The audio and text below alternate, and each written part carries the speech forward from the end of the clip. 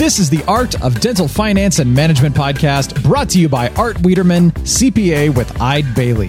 Whether it's taxes and investing or planning wisely, Art is the expert to make your dental practice profitable.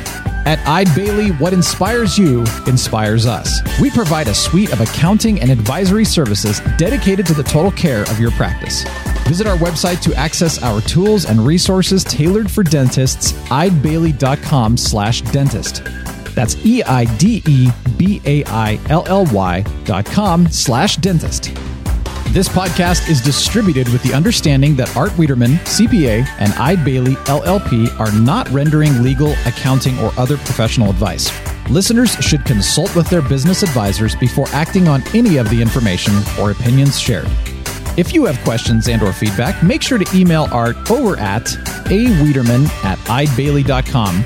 That's AWIEDERMAN at EIDEBAILLY.com. You can also give Art a call at 657-279-3243. Without further delay, here's your host, Dental CPA Art Wiederman.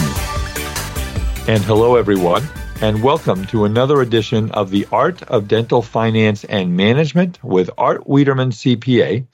My name is Art Wiederman, and I am a dental division director at the CPA firm of Eide Bailly. I've been a dental CPA for 38 years and a dental practice broker here in Southern California for 17 years.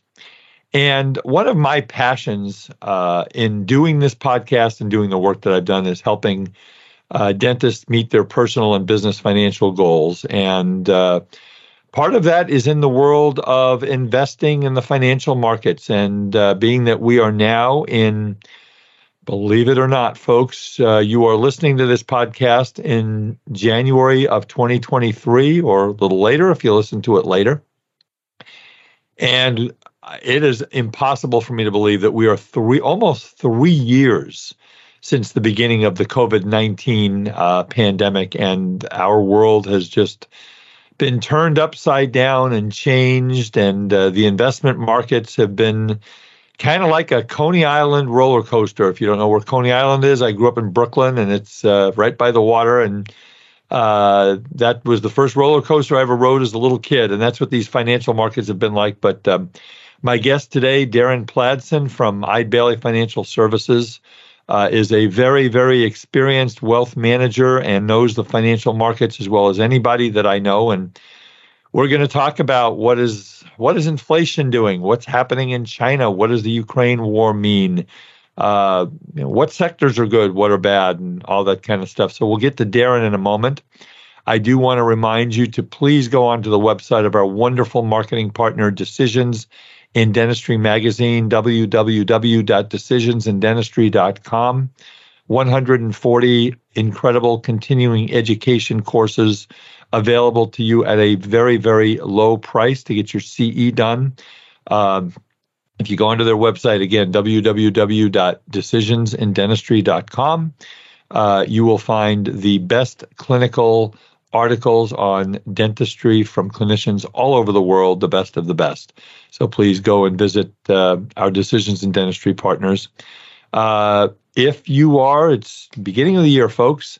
It's time for you to think about your financial plan. I'll probably be doing a podcast, one of my fireside chats with you in the next month or two about what you should be doing. Today's going to be covering the investment and wealth side of it. It's a great time for you to revisit your financial plan your taxes out for 2023.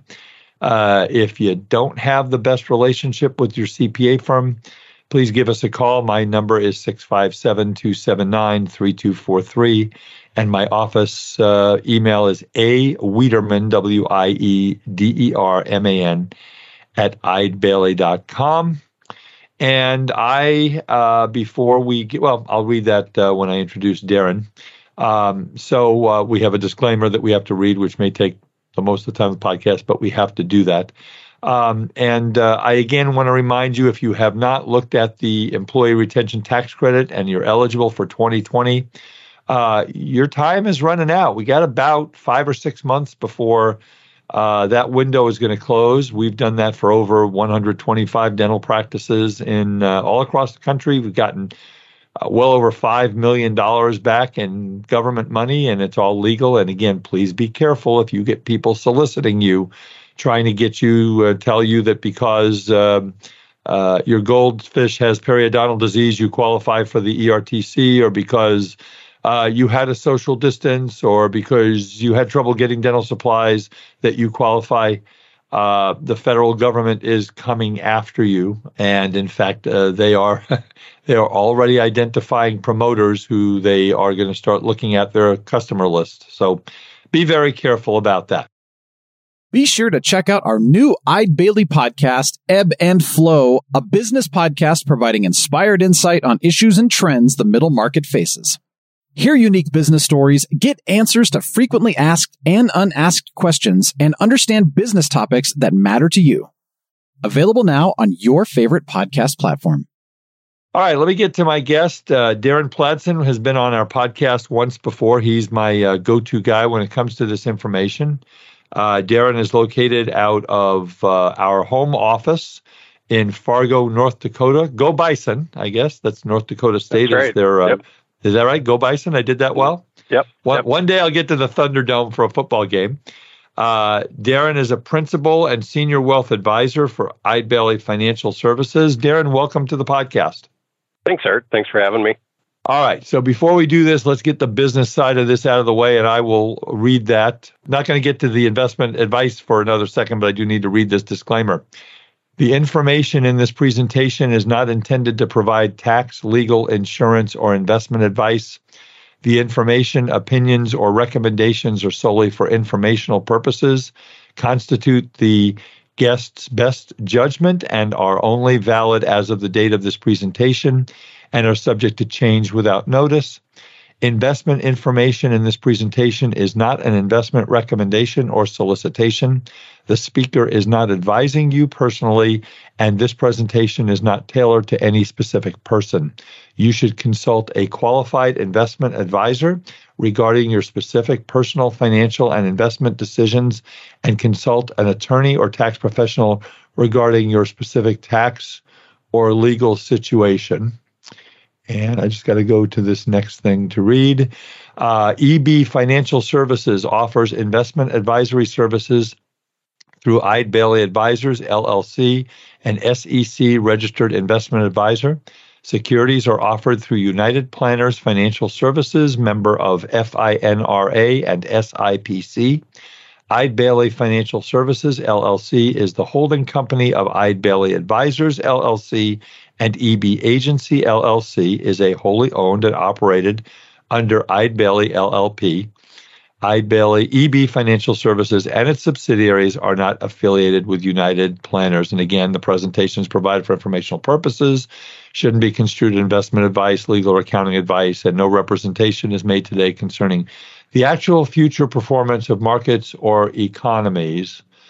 I'm exhausted, Darren. How about you? Oh, that's a mouthful, isn't it? But compliance is happy.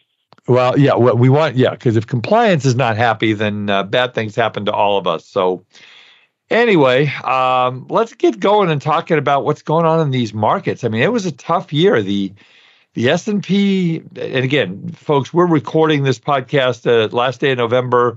It's going to come out middle of January. So if something catastrophic happens between now and then, I can't be responsible for that. But as of right now, the S&P's down, Darren, about 17%. NASDAQ's about 30% down. The Dow down about 7%. I mean, let's talk about why the markets did poorly. I mean, there's inflation and supply chain, Ukraine, China, the fact that my Los Angeles Rams are not having a good time. I mean, there's all this kind of stuff. So maybe get into what happened in the markets, just kind of as an overview to start the conversation. Well, you've talked football twice now, so maybe we should just switch this and talk football for the next hour. I think everybody'd be happier, with how the markets have performed, or despite how the markets have performed. So, and I think what's interesting, Art, you touched on, really why this market's pulled back this year, and I'll start kind of at the beginning of the year, and right after the Olympics,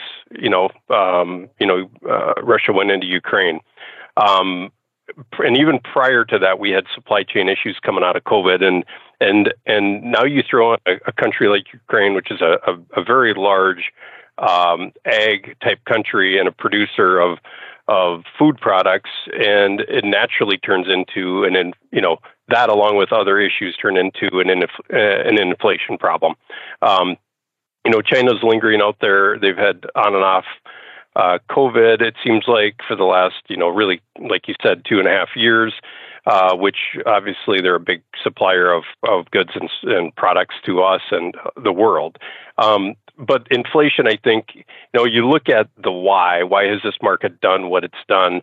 And it's the uncertainty about inflation. And that is kind of the nuts and bolts of what I think is happening right now. The market hates uncertainty. And that's what I feel is really driving, and you think about it in your practice and in any type of business, if you're running at an inflation rate of 8%, I think a lot of people are scratching their heads because we're used to 2.5% to 3% inflation. They're scratching their heads and saying, how long will this last? And whether it's Apple or John's dentistry, everybody is wondering, when's this going to end? And that gets into the Fed, and we'll talk about them here in a little bit. But yeah, officially we are in a bear market. I mean, a bear market by definition is when you have a pullback of 20%. We've seen that in the S&P 500. It was down north of 20%. We've seen that in the NASDAQ. Haven't necessarily seen it in the Dow. But yes, we are in a bear market right now. So, I think that's interesting. One other point that I'm going to probably talk way too much about are, as we're talking about rates of return this year, and you hit it, we're down 17 in the S&P 500 and north of 30 or right around 30 in the NASDAQ. What a lot of people don't understand is the 10-year Treasury. And then that's just, if you went out and bought a 10-year Treasury bond, let's say January 1st, and you held that today, what's interesting is you're going to be down about 12 or 13%. So there hasn't really been a safe haven. There are some that have actually worked this year, but a lot of times you put bonds or fixed income in your portfolio to help diversify the risk in your portfolio, and when that's down 12, 13% in a portfolio, that really hurts. And I think that's the hardest part about this market right now. And talking about bonds, Darren, I mean, just the basic concept for those of you who might be just getting started and learning about how investing works, and hopefully this podcast will give you some good information. If I buy a bond in January and it's yielding me 1%, and now I can go out and buy a bond that's yielding me 4% 10 months later because interest rates have gone up, the value of that bond, and that bond is priced every single day, is going to be lower, because why would someone want to buy my 1% bond when they can go buy somebody else's for 4%? So it's, and you're right, it's a safe haven. I heard a statistic this morning. I was listening to another financial lecture at a group I'm involved with. It said that if China were to open up completely right now and just get rid of all their shutdowns, they project that there would be, this is horrible, 1.5 million people would lose their lives because of COVID. It's that bad, and they can't open up, which hurts all kinds of things. And so let's start with the Fed, Darren. Okay, mm-hmm. So the only thing the federal government has in their tool belt to control anything regarding inflation is interest rates. They've raised interest rates, was it 4 or 5 times? Many of them 3/4 basis points. So we're now at what, 4.5 on the Fed funds rate? 4 actually. 3.75 to 4. Yep. Right. Yep, right. The next one, that's right. The next one they're talking about is going to take us potentially to 4.5, and then. So talk about what the Fed is doing. Maybe how you mentioned a little earlier they might have missed the boat, which a lot of people are saying. And maybe what you think it's going to do 2023, and how does this affect the markets? Yeah. So one thing I mentioned inflation previous, and one thing I want to note is right now, according to October reading, we're actually at about 7.7, 7.8% inflation, and that's a look back of 12 months. Okay, so they're always looking back 12 months on a monthly basis, and that has come down from about. Well, I think one of our readings was north of 9%. So getting back to your question, Art, and your point, so the Fed has increased rates now 4 times. They do a range now, so 3.75 to 4%. It used to be it was right on the number, so we'll call it 3.88%. December, it looks like another 50 basis point raise. Then after that, I'm looking at a chart right now, which they actually poll the Fed governors and where they think the top will be. And they're saying, this is them, actually, the people that are voting on this. They're saying their high should be right around 4.5, 4.6%. In their long-term range will be at 2.5%. Now think logically of what and why the Fed is doing this. First, the why. The Fed is looking at, and they're really mandated by 2 parts. One is inflation, curb inflation, and the other is employment and curb employment, right? Well, we know employment is south of 4% or lower than 4% right now, 3.8, 3.9%. They've got that covered. It's the inflation part that is worrying, like I said, everybody, including the Fed. The Fed will only increase rates if they feel the economy is solid. And that's what I think is so interesting. The Fed's increasing, right? And they're saying that, hey, business, generally speaking, and the consumer, generally speaking, is pretty well off. So we feel we can raise rates up to a certain level to try to curb inflation. Now, what could happen is they could put us into a recession, right? Just by doing this. But they also understand that if they put us into a recession, they can then cut rates relatively quick. You can't cut rates if you're at 0, right? And that's right. That's where we started. And so that's where I think it's interesting. Kind of long-winded answer to your question, but I do believe we're going to see a 50 basis point increase December.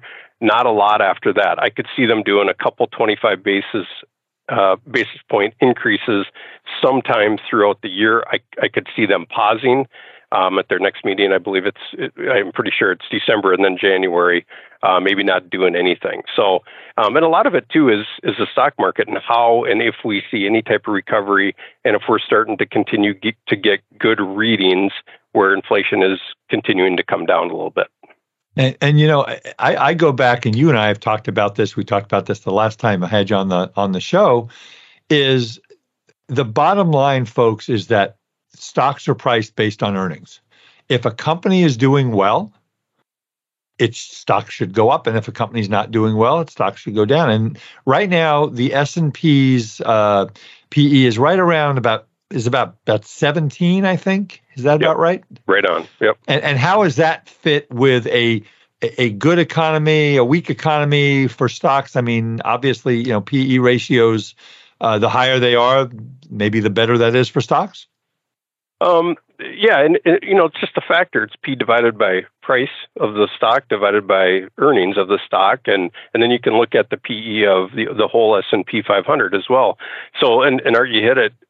Right now we're at 17. The historical average is about 16.5 as an average. As PEs go up, that'll tell you maybe stocks are overpriced, and when PEs come down, they're underpriced, and usually. If you ever listen to Warren Buffett, the greatest investor of all time, he looks for things on sale. And you go to Walmart versus shopping somewhere else, everything's on sale. So that's what's interesting. Now, we've seen PEs a little bit lower. That recently, over the last month and a half, they've jumped up a little bit. But again, I look at this and say. Companies I think are still doing okay. We're getting beat up in the tech world, and we're seeing some layoffs there and some other stuff. But generally speaking, we're at a normalized rate. And we'll talk about international markets because that's interesting. The PE of let's say developed international is really low right now. So again, probably the best value. However, we have home field bias here too, where people tend to invest in the U.S. more than internationally. Right, but there's lots of opportunities, and we'll get to that. I remember the one thing I remember about Warren Buffett that he said. Someone asked him, what stocks do you buy? And his comment was, what I do is I look at a company, I go to their corporate office, I close my eyes, I stand in front of their corporate office. And I think, is this a product that everybody wants to buy? And if the answer is yes, I buy the stock. Pretty simple, huh? Yeah, very simple. I mean, he talks about that and stuff. So there's this other thing that I've been looking at, and I know you look at it on a regular basis, as do the people at Eide Bailly. Financial services is a yield curve. And so folks, just to tee up Darren to talk about this, is, theoretically, if you borrow, if you go out and buy a bond, all right, whatever bond it's going to be, theoretically, the shorter the term of the bond, the less the return you're going to get. In other words, if you're going to lend either a government entity or a company money, and you lend them that money for a year, they theoretically are going to pay you less interest than if you lend it to them for 10 years or 30 years. Well, Darren, it's kind of not working that way, is it? Talk about what is a yield curve? Why is it important? And, and we have some inverted yield curve. I think there's like 90 different ways to look at a yield curve if you really, and we're not going to do that today. I promise we're not going to look at 90 ways to look at a yield curve. But what's a yield curve and what does it mean to these markets? Yeah. So all a yield curve is, if you think of just graphing something out on the x-axis or the horizontal axis, you just have years, okay? And you go from 3 months, 1 year, 2 year, all the way out to 30 years, okay? From left to right. And then you put the yield, what's the going yield on the left hand or the vertical column. Like Art said, the normal yield curve, it's gonna have a nice slope to it, lower on the left, higher on the right. What's interesting is right now is the Fed, and this is what a lot of people don't understand, but as the Fed is increasing rates, there's a direct, because really what that rate is, it's overnight lending from bank to bank. So if Bank XYZ needs funds, they can go to Bank ABC down the block, say, hey, I need $100 million. That's the going rate, or they can go to the Federal Reserve as well and borrow at that rate. So what happens is they're pushing up short-term, especially, anything from 3 months to 2 year rates right now. And that is a high correlation to what the Fed's doing. When you get out on the yield curve, it becomes more supply demand driven. So what you are doing or the consumer is doing, are we buying more or less of that yield? And that will direct from say 5 year all the way up to 30 year. When you have an inverted yield curve, there's a lot of data that shows a recession is coming. And we can blame the Fed for this, right? Just from what I just explained, the Fed's pushing up short-term rates. The long-term rates aren't following. It's pointing to a recession. Now, there have been false signals in the past, but people that do read yield curves every day, and I look at yield curves frequently, really everybody's kind of come to the same conclusion that yes, we're probably going into a recession. I think it's, and we can talk about this on another question, but I think the recession is going to be kind of a movable recession. I don't see any one sector that's going to necessarily pull the whole market down. And by the way, we can be in a recession, and the market can actually still go up, right? And a lot of times it will do that by the time we tell people we're in a recession, which is delayed data. We might be coming out of it, right? From a stock market standpoint. But go ahead. No, I was just going to say what's important about a yield curve, though, is right now, and you touched on this. If you're buying bonds, right, specifically bonds, you want to stay short. That's where the best yield is right now. I'm looking at one right now on the 1 year yield, at 4.46 versus the 20 year at 3.97. Obviously, you want to stay short. Right. And when it comes to bonds, somebody also explained to me, so, and tell me if I'm right or wrong on this. If I look at my bond portfolio and maybe I have a bunch of bonds that are down. I mean, you said 12, 13% down because obviously interest rates have gone up and the pricing of the bond goes down. But at the end of the day, when those bonds cash in, they're all going to cash in at par, right? Correct. Yep. So if I have a portfolio of bonds, and again, we're not getting specific here, a portfolio of bonds, and I started out with $100,000 in January, and now I have $88,000. I mean, is it right to think as an investor that I have $100,000 in my portfolio? Yeah, as long as you don't have default risk. Well, right. Obviously. It will naturally come back to par because that's the deal you have with the U.S. government or Coca-Cola or whoever, whatever bond, whatever name you've got. That's the deal. They owe you that money unless, of course, they default. So, yep. All right. So you talked about, you mentioned sectors. And again, everybody, we've got there's, I think, 12 or 13 different sectors of the economy that financial advisors look at. The only one that went up in 2022, gee, shock, surprise, is energy. I love how they say on the national news, the average price of gas is $3.60. They should come to California. It has come down. We're down under $6 a gallon right now, but energy obviously did very, very well.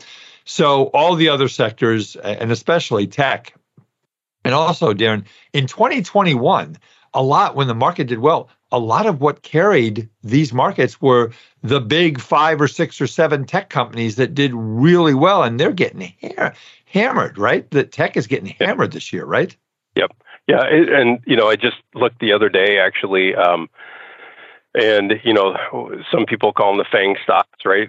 Facebook, now they're Meta, Apple, right. Amazon, Netflix, Google, the big 5, and you think of the market makeup of those 5 and the percent, their market cap weighting in just the S&P 500, they make up north of like 25 or almost, I think it's 28%. I should have looked that up, but it's a big percent. So when those 5 don't do well, and to give you an example, Meta, Facebook is down, I think, somewhere around 50-60% year to date, and then you have Amazon down 30, I think. These are off the top of my head. I just looked the other day and I can't. Sure. And same with Google, down 25-30%. Those are the big drivers of, we just look at the S&P 500. Well, they're making up 25% of it. So anyway, that yes, you're right. Tech, I'm looking at right now through, this is actually through yesterday, so to end of November, down 24%. You're right. Energy as a sector up 67%. Yeah, I saw that this morning. Yeah. So you have 3 main sectors that are really bad, and the other one's actually not that bad. And there are 11 sectors, by the way, Art. So 11. Listen. I get a 10% one way or another standard deviation. Exactly. Yeah, that's right. So what sectors, Darren? Again, we're not giving specific investment advice here, but are there some sectors that you're for 2023, maybe this is a better thought or this one might have some issues? Yeah. Any thoughts on that? Yeah.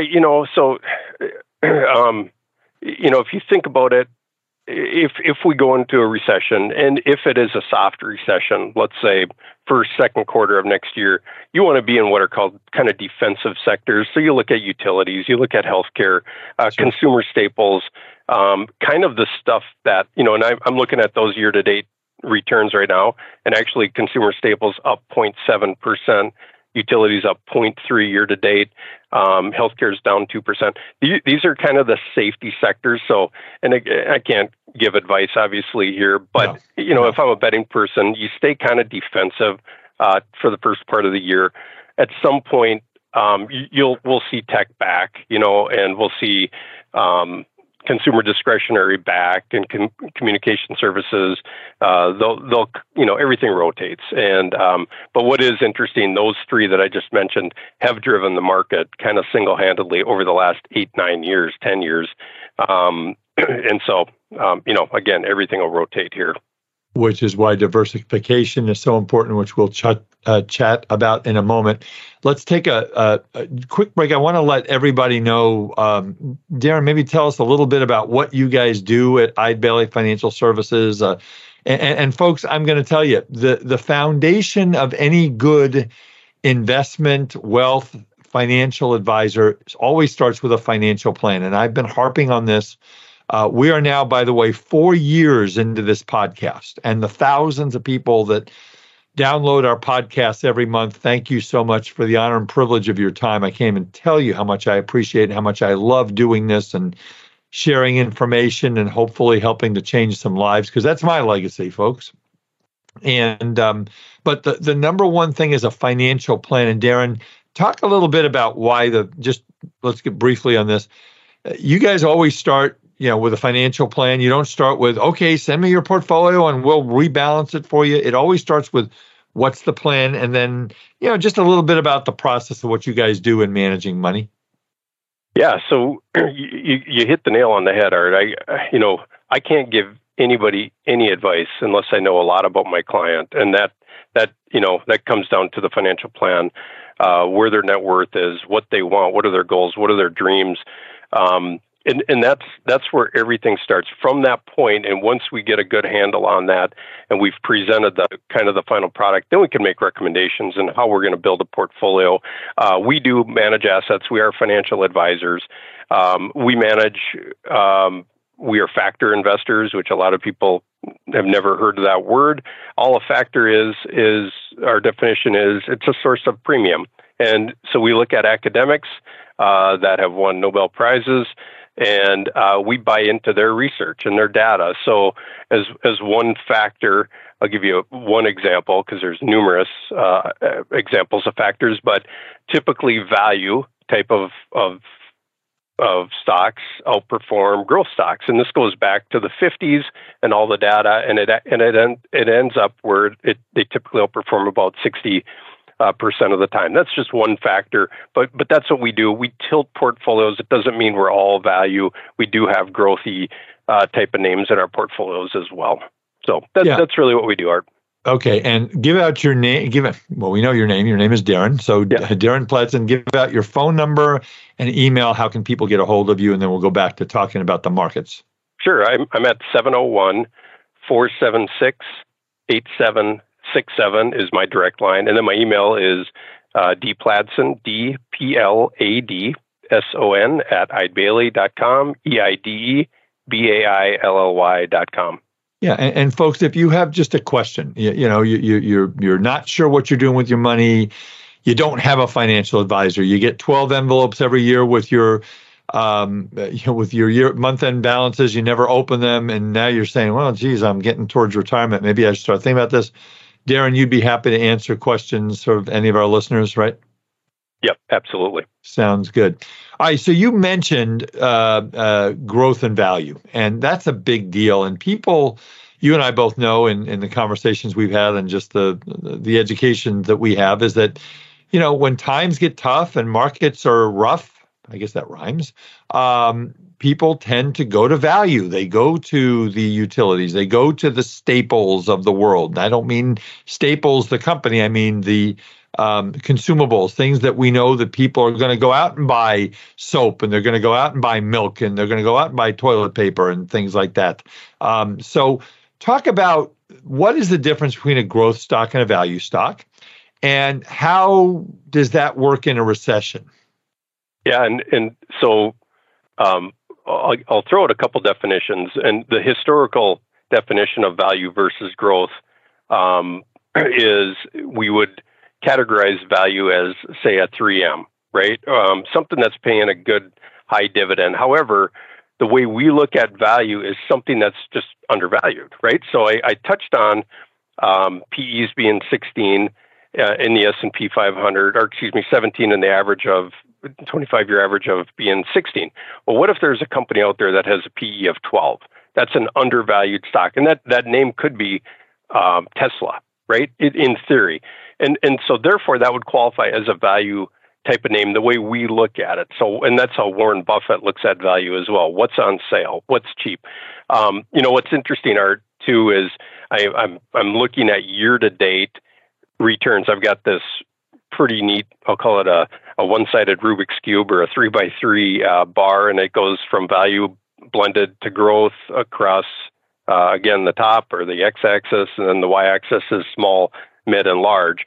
And when I look at the value boxes relative to growth this year, grossly outperformed, and so we're receiving that, or we're the reciprocant of our portfolios doing very well this year because we do have that tilt, right? Now, it's not perfect because growth, quite frankly, over the last 10 years, and not every month over the last 10 years, but on a 10-year average, growth has really outperformed value. Basically, I go back to those FANG names, right? Because they've been so strong and performed so well. But again, right now in our world, today, and especially year to date, value has outperformed pretty substantially relative to growth. And we've actually seen that. You go back to, about August of 2021, and we started seeing things start to kind of turn ahead of time. So. And most of these value stocks, are there more value stocks that pay dividends and less growth stocks that pay dividends? Because I know that high dividend paying stocks are very popular right now. And that's where a lot of people are putting their money, is the safety part right now. Yeah, and that's a great point. Yes, to answer your question, that is typically true. Not all the time, but typically, you think of a high dividend payer versus a low dividend payer. Actually, that's a factor where typically high dividend payers will outperform low dividend payers, again, roughly 60% of the time. And again, that's just another factor. It's a source of premium. But yeah, people, and there are people that's all they look at are dividend payers, and that can be good. Sometimes that can be bad, like say the last 10 years where the low dividend payers have actually performed very well. Again, like a Tesla or like an Apple, or and Apple's dividend's not terrible, but you're kind of getting my point here. Right, of course. And it's but the important thing, folks, is that you need to be, and I have harped on this for 4 years. Okay, nobody is going to watch your money as well as you are a good, competent financial advisor. So if you are just saying, well, I really don't know what's going on and I don't really understand it, folks, you need to be reading, you need to be working with someone who does understand it and can help you with your goals and stuff like that. And because, if you don't, your money's just going to flounder. And I mean, we had one client we found that had, they didn't even realize they had $2 million in a money market fund for 10 years. And then I looked at this thing, I said, really? Yeah, well, I just didn't do anything with, so you need to be looking at this stuff. Let's hit a bunch of other stuff. How about the housing market? How does that affect the markets? I know housing it's crazy. Now interest rates are at 7% to buy a house. When I bought my first house, my wife and I, in 1986, our interest rate was 16%. So it's all crazy. But how does the housing market affect the markets? Yeah, and I'll go back to the Fed, right? And Jay Powell, they're increasing rates, which there's a high correlation to mortgage rates and what they're doing here, right? So as they're increasing rates, they're trying to calm the housing market down. I mean, we've seen 2001 and 2021 and 2020. Just such a crazy housing market all throughout the country, whether you're in California or New York or Florida or North Dakota. It's just been kind of out of control. And a lot of this stems from COVID. I remember going into 2020, we had a housing shortage of about 1 million units that the builders just weren't building. A little uncertainty, and then COVID hits, and it's a pile-on effect, right? So we go from 1 million to 1.5 million of houses being short, and then all of a sudden we'll call it some normalcy, and then rates are extremely low, and prices will go up, right, when you have a shortage like that. And that's what we saw.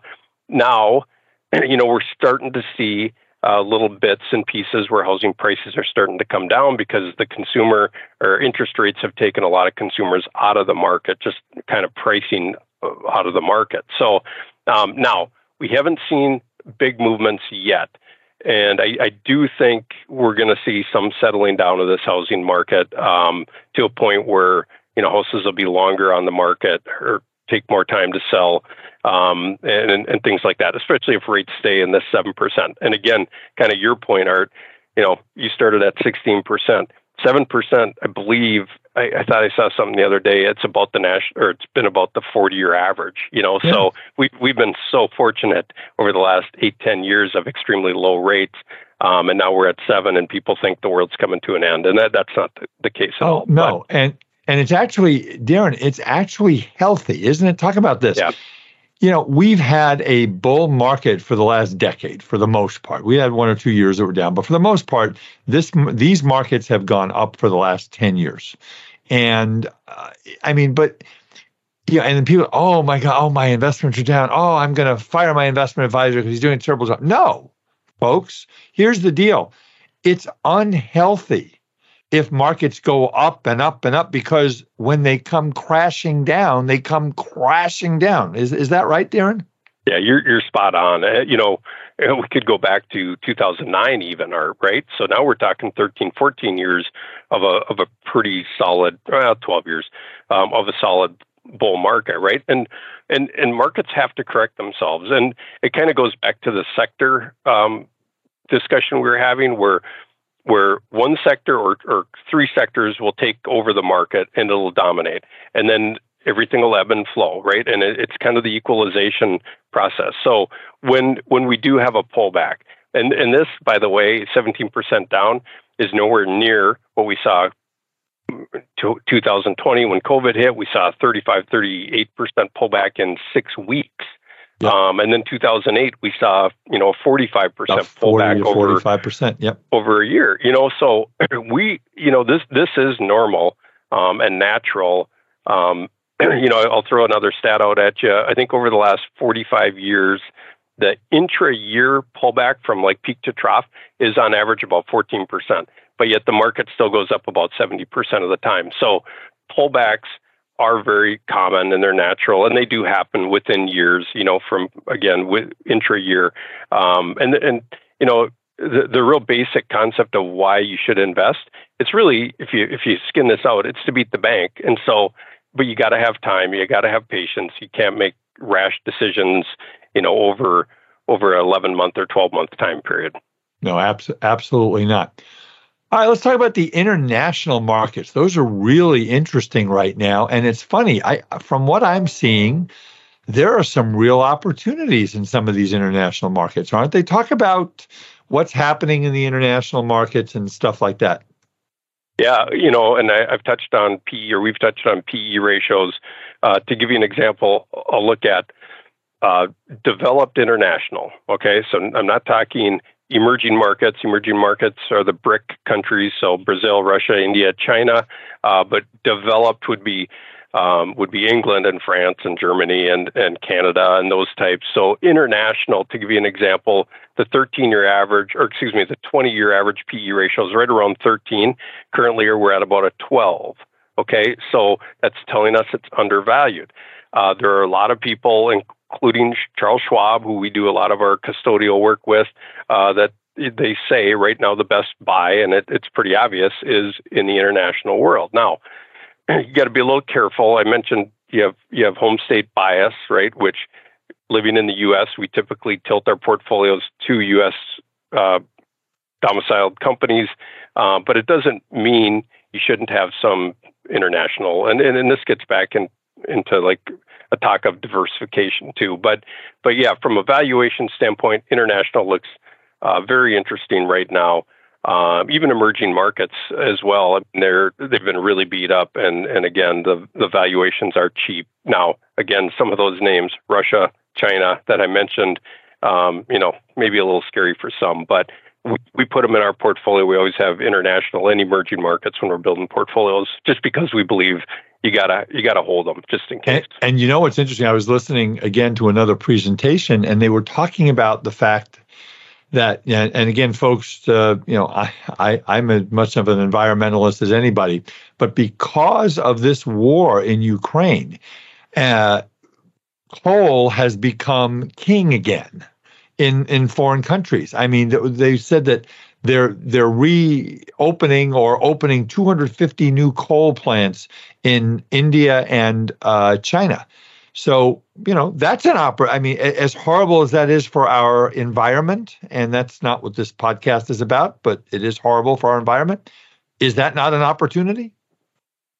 Yeah, I think so. And that's where, and we could even go back and you look historically when there's a war, what happens in that part of the region. Typically, once it's over, the market rallies. And that's where, there's all of a sudden an excess of jobs or a need for jobs for rebuilding and for, making clothes and making, obviously Ukraine's a big, like I said, ag country, outputting food and all this other stuff. So, usually that does happen at the end of a war.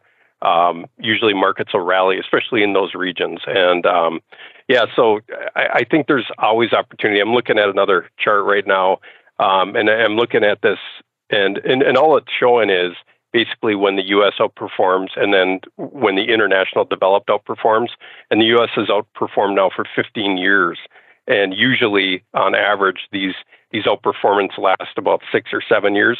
And then, you go back to 2001 to about 2007, 2008, and international outperformed. So again, it goes from U.S. to international to U.S. to international to U.S. to international. I think one of these years, it'll be international's time to really outperform or developed international anyway. And that brings me to maybe the most important point that I want to make in this podcast, which is diversification. I mean, I get people, Darren, that say to me, Art, I'm just going to put everything in an S&P 500 index fund. And if you do that, all you have to do every day is turn on your stocks app of your phone and look at what the S&P did, and that's how your portfolio did. But that does give you diversification, but that's large cap stocks only. Or I'm going to invest in the Dow, or I'm going to invest in the Russell 2000. I mean, whatever it is. But talk about, and this is so important, folks, is the markets in general have yielded, if you read literature from all over the place, over the last 100 years, the average yield on investing in the markets, if you are diversified, is somewhere between 7 and 9%. That's what I've read. And Darren, feel free to disagree with me. You get one disagreement in every podcast. That's in our contract. So just so you know. But talk about diversification. Why is that important? How do you guys diversify in your portfolios? Yeah. So I'll go back to financial planning, Art. And one of the things, the first question we have to figure out is what's our mix of stocks to bonds, right? Are you a 60-40 investor? Are you an 80-20 or a 40-60? That's the biggest question. And then from that point, that's when you start building out the portfolio. And to give you an example, usually our portfolios, once we build them, we use a lot of exchange traded funds within our portfolio, with anybody's portfolio. And usually if we cut out all the ETFs or mutual funds that we're holding, you're going to have around 20,000, 25,000 different securities within it. Now, that's great, and it's extremely diversified. And I think the important part is you're going to own international emerging markets, of course, U.S., and then you're going to get into the fixed income world. We actually put alternatives in a portfolio as well. And matter of fact, that's been one of our best performing, we call them sleeves or areas of the market this year. And of course, mainly because of energy. But so anyway, diversification is key. Everybody preaches it. There is a right and a wrong way to diversify. But yes, just buying the S&P 500 is not true diversification. You're getting representation of only the U.S. and the 500 largest companies in the U.S. And that's, again, I go back to the top 5 make up 25-30% of that whole index. So talking about a portfolio, I mean, a lot of how any financial advisor, wealth manager structures a portfolio, Darren, really has to do with the client's risk tolerance. If someone is so adverse to risk, you're not going to put a lot of their money into stocks that are more volatile. And if they like risk, you might put more stocks in. I mean, folks, if you don't want volatility, I don't know, buy an annuity. I mean, and I'm not recommending annuities, and Darren's not recommending annuities, but, and that's a whole nother podcast, which we're going to probably do here down the road. But, if you are willing to understand the risk of the stock market, the fact that markets go up and they go down, okay? And you can handle the day-to-day up and down. The markets have done people and made people trillions and trillions of dollars over the last 100 years. Is that an accurate statement? Yes, absolutely. And again, I think I've said this before. You invest in the stock market really to beat the bank, right? And that's right. That is, you have money, we have money, and you're willing to take money, put money at risk in order to get a better than the bank type of return. That's simply one of the reasons you do it. And so Markets go up, markets go down. We understand that. I do anyway. And, one of our jobs as financial advisors is really to keep our clients in the seat. Don't make any bad mistakes at the wrong time, which can really hurt people. Yeah. And people, I've talked to many people that they can time the market and they're watching and they're, if Jim Cramer says to buy, then I'm going to buy. I mean, they're trying to time the market, right? And nothing against Jim Cramer. He's very entertaining to listen to, and he's a very smart guy. But, people are thinking recession, and they sell because they sell out of fear. I mean, talk about people and timing the markets and why maybe that's not such a good thing. Well, there's two parts of timing, right? You time it to get out and you time it to buy, so that's, you got to hit it right twice. And so, there's all kinds of studies, and anybody can Google, the percentage of active managers that actually time the market. And it's a very, very low percentage that can consistently do it. You can do it in 1 year, right? You can't repeat it over a 5 or a 10 year time period with great consistency. And that's where, diversify, hang on in markets like this. And that's not great advice, but I mean, it is the best advice where you just got to kind of stick it out. And I tell my clients this quite a bit. The time we need to have a serious discussion about adjusting your portfolio from a stock to bond mix is the day you stop sleeping at night. And I say that with all seriousness. Your health is more important than your money, right? Yes. If you're not here, obviously your money doesn't mean anything. But if you're not sleeping because you're worried, then we got to make changes in your portfolio. Otherwise, kind of leave it up to me or your financial advisor to just, muddle through this right now. And so I think that's important.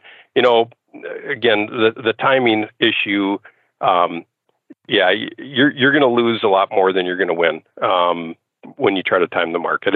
It's proven it just doesn't work.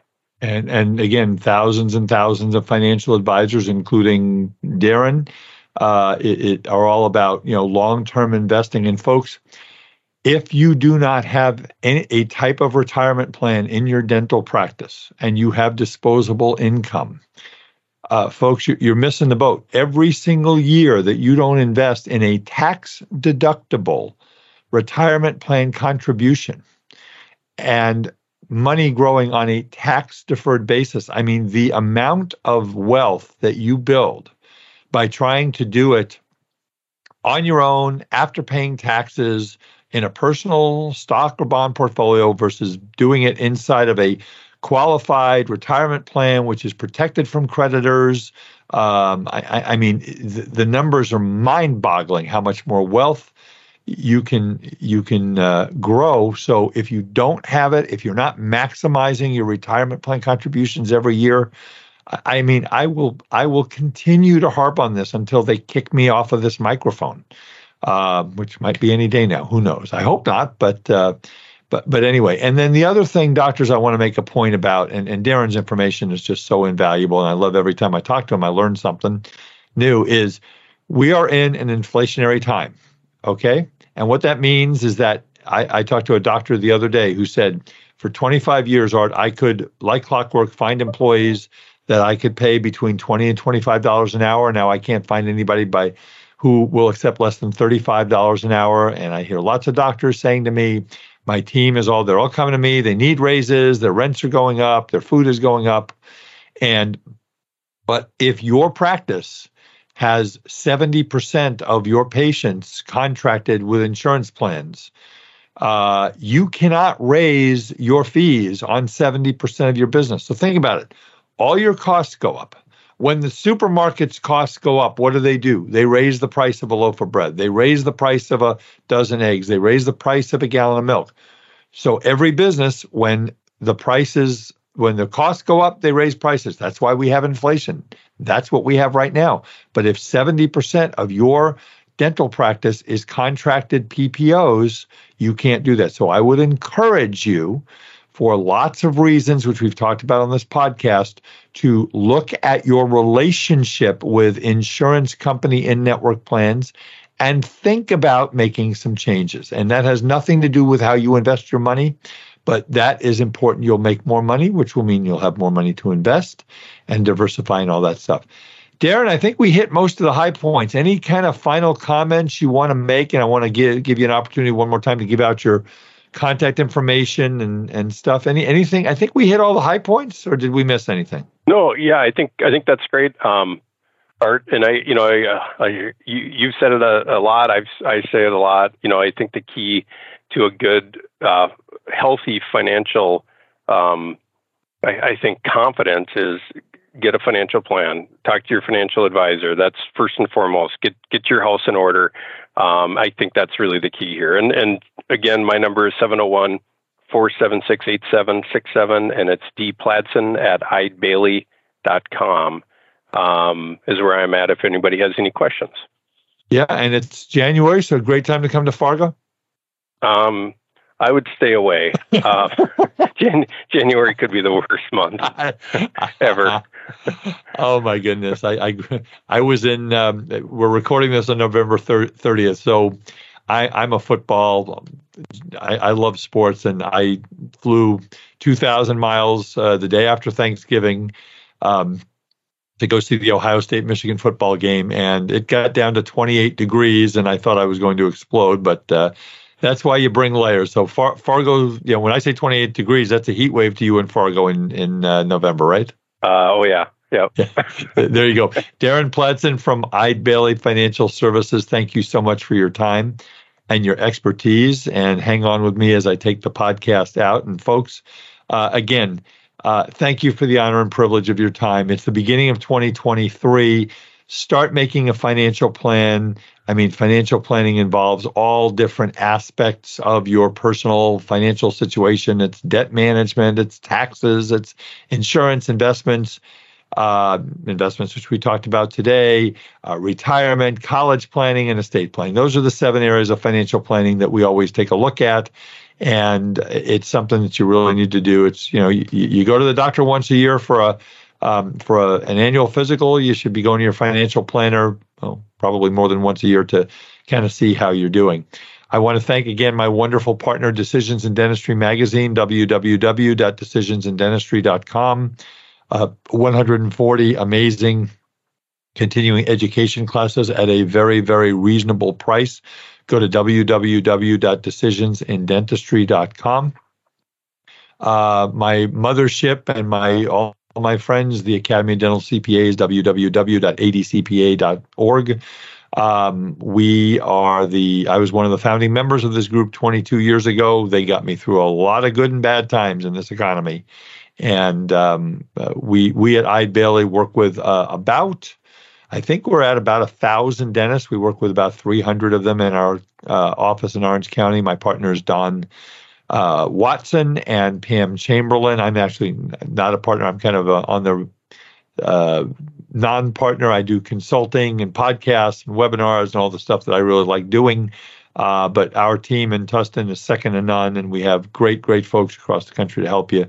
And again, if you want to get a hold of me, I'm at 657-279-3243, or shoot me an email at awiederman@eidbailly.com. Well, folks, that is it for this episode of The Art of Dental Finance and Management with Art Wiederman. Again, I want to thank you from the bottom of my heart for all of you who listen, all of you who email me and call in, and who definitely, we hope, have benefited from this podcast over the last 4 years. We've got a lot of great guests coming up, a lot of my insight, and we're excited about 2023. It's going to be a challenging year. It's going to be a challenging year with our economy. It's going to be a challenging year in our markets. But promise me, doctors, that you will continue to work not only just in your business, but on your business. Look at your metrics. Work with a coach. Look at your numbers. We can help you with all of that. And with that, I hope everybody has a wonderful, wonderful 2023. I am Art Wiederman on behalf of the Art of Dental Finance and Management with Art Wiederman CPA. And we'll see you next time, everyone. Bye-bye. Thank you for listening to today's episode of the Art of Dental Finance and Management podcast. Be sure to subscribe wherever you listen to podcasts so you never miss an episode. The Art of Dental Finance and Management podcast is produced by Eide Bailly in partnership with Art Wiederman, CPA, Decisions in Dentistry Magazine, and the Academy of Dental CPAs. For audience questions and feedback, email Art Wiederman, awiederman@eidebailly.com. That's AWIEDERMAN at EIDEBAILLY.com. Or you may call Art at 657-279-3243.